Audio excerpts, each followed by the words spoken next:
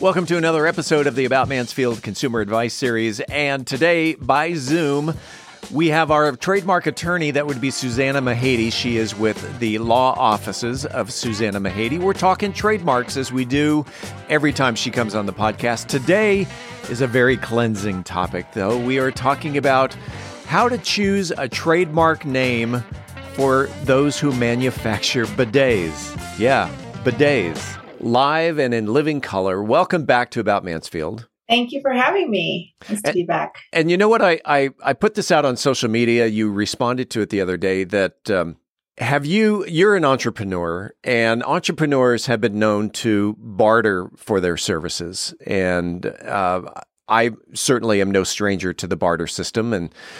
And I put this out on social media. What is the strangest payment really in that you've received from doing bartering, and so this actually kind of ties in with our topic for today, because I received a bidet last week, and I commented that was a very, very thoughtful and great gift, because I'm a big proponent for practical gifts, and I think we all probably have a boatload of mugs and pen sets and things like that. So I always applaud those who are creative and think of practical gifts. It's a very cleansing gift. Yes, it cleanses not only the soul.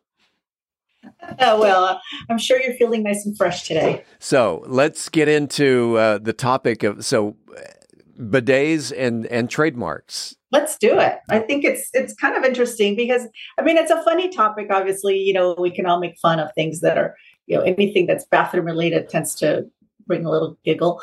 But I actually did a little research after I saw your post and was looking at just a little bit of the history of bidets, because it's obviously something that we all associate with, other countries, especially in Europe. Or I believe that there's some countries that I think in Asia it's more commonly used.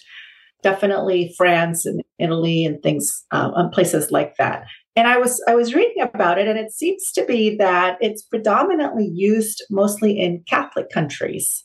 And in fact, in Italy and I believe Portugal, the bidet it's required to install a bidet in any bathroom, in every bathroom.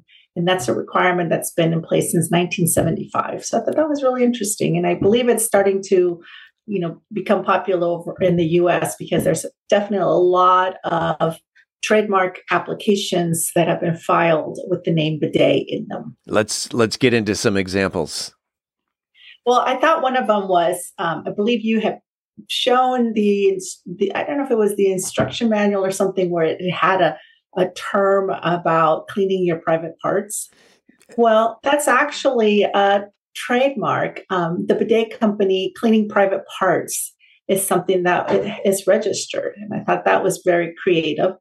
And I was kind of looking at other creative slogans, and it goes back to what we had talked about previously, to how you can identify your brand through a slogan or a saying or anything like that. And it's important to register that as well, besides the name, because I think it's something that's recognizable. We did jingles before, things that we all, kind of remember, they stay in your mind. And I think slogans do the same. And cleaning private parts, I think, is extremely creative. So someone out there has actually... Go ahead.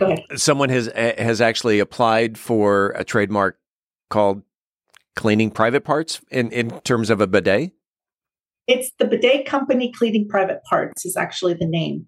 But there are others that are even more creative, and not all of them are live. I think some of these have been abandoned or are no longer active. But one of them that some of the ones that I found was creative was, what a difference a bidet makes. Oh, that's awesome. I know. I thought that was so creative. And then there was add a little freshness to your life, and that's related to a bidet company. There was one that was have a nice bidet, bottoms up. And bidet in a bottle. So there's definitely a lot of very funny, creative slogans that you wouldn't associate necessarily with, a toilet. Wow. I those are pretty creative, and so using obviously a play on words, and the more creative, the easier it would be to get your trademark passed through. Absolutely, because you want to be distinctive, right? You want to be different. And the whole idea behind trademarking is to protect your brand and make sure that people are not confusing you with other brands that may not be as reputable or, obviously not something that a service that you're providing. You don't want people to be directed to other companies or businesses that are also offering similar products as yours. And that's the this doesn't obviously just apply to bidets, but it applies to anything and everything that you are hoping to trademark in terms of doing business. And so if you've got a product, think of something catchy. A play on words would be great, and then apply for the trademark. Right. And even like your company name, like your business name.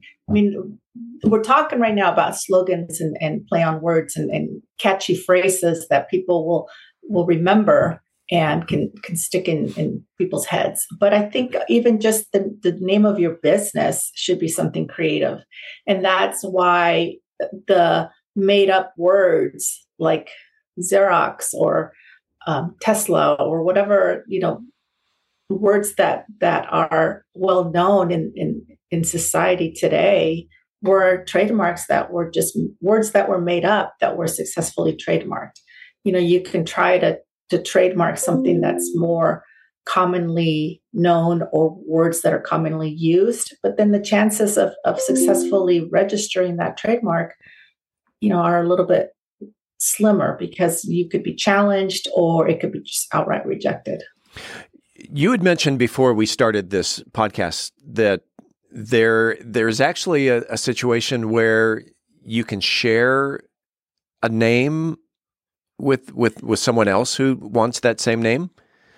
And you can't. I mean, names or brands can coexist, and I think that's the term we used earlier. When you have two names that you can have something registered or you can apply to register a name and there might be somebody already using that name, mm-hmm. and they can challenge your application and affect your chances of getting that registered. But oftentimes companies can try to coexist by coming to some agreement where, they could say, look, I'm only going to operate in California. You're only operating in Texas. And so let's coexist. Let's reach an agreement where we're not going to challenge your application because I'm going to just stick to my jurisdiction and you stick to yours. And that could happen. There's also bigger brands that coexist without agreements. And I think we used this example before where you have Delta Airlines and then you have Delta Faucets. I mean, these are the same name, but they're in whole different classes. I mean, they're no one is going to confuse Delta Airline product with kitchen faucets made by Delta Faucet. So in some cases, but not always, it can weaken the brand, but for instance, in the name Delta, it's everybody knows it's either the Delta Faucets or Delta Airlines, but in smaller situations, it can actually hurt or weaken their brand. Right. It could. It absolutely could. And if you plan to expand beyond, now with the internet, it's very easy to cross state lines, right? I mean, you're no longer just confined to your small little jurisdiction. People put things online, or you can sell products through the internet. And so that allows you to cross state lines very easily. And so you want to protect your brand beyond your small jurisdiction. And so if you have a business, this might be more applicable maybe in a brick and mortar type of business where you're just going to have, a small location and you don't really care that there's somebody in Hawaii operating something similar. But typically you want to protect yourself all over the country because you don't know. You might want to start selling online and you want to make sure that your brand is protected and no one else can use it, or no one else is writing, no one's piggybacking on your goodwill or your good reputation.